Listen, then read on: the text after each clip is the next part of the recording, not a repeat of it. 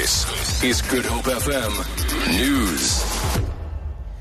Good afternoon. An 18-year-old suspect has been arrested in connection with the murder of a well-known Afrikaans writer, Winnie Rust. 77-year-old Rust was found dead in her Wellington home in the Western Cape by her husband on Wednesday. She was found on the kitchen floor with injuries to her face. Her hands and feet were tied. Police say several items that linked him to the murder were found in the suspect's possession. He has been charged with murder and will appear in the Wellington Magistrates Court tomorrow. Fisheries Department says charges against a foreign-owned vessel accused of illegally fishing on local waters will be finalised and handed over to the National Prosecution Authority for further investigation today. The ship, registered under the Chinese company, is being detained at Cape Town Harbour. It is one of 9 vessels spotted along the coastline between KwaZulu-Natal and the Eastern Cape on Thursday.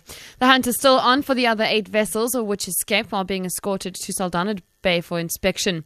Fisheries Department Director General Sipokazi Ndudani. Our team is busy with finalizing the case because each of these agencies that were part of the search, they are each compiling their own contravention. That will determine whether it's going to be short-term or it's going to be long-term. The presidency says President Jacob Zuma is preoccupied with getting the country's economy back on track and creating jobs, not reshuffling his cabinet.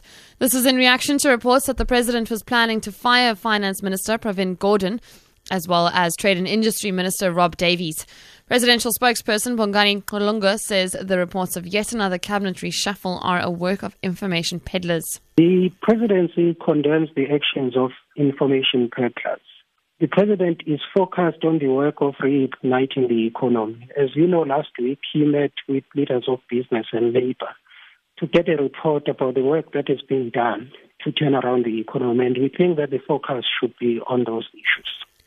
One Deputy President Cyril Ramaphosa's bodyguard has died. Warrant Officer Mzandile Sitole passed away after a sudden illness in the capital of South Sudan, capital Juba, on Friday. He was part of a team preparing for a working visit of the Deputy President. Ramaphosa is a special envoy of President Jacob Zuma to South Sudan. Spokesperson Ronnie Moepa says Ramaphosa has extended his condolences to the officer's family. And I quote, "It is with a deep sense of sadness that I've learned of the passing away of Warrant Officer Sole while on official duty in Juba on Friday, 13 May. Warrant Officer Sole served the South African Police Service with distinction in a very important and valued role. Our thoughts and prayers are with his widow, the Sole family, friends and colleagues." And finally, adrenaline junkies from South Africa and abroad have descended to the Southern Cape for the 2016 Expedition Africa. The adventure race will see 54 teams compete in various sports such as mountain biking, trekking and kayaking.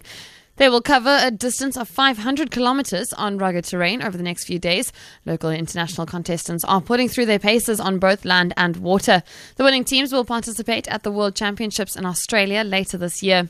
Here's what some of the participants had to say about their time in the country. It's the first time in this country, so it looks very lovely and very luxuriant, so I think it will be a really good race. Adventure racing, I think, is the ultimate sport. It's a combination of so many different sports, and it's all non-stop. You know, there's no stage, no recovery.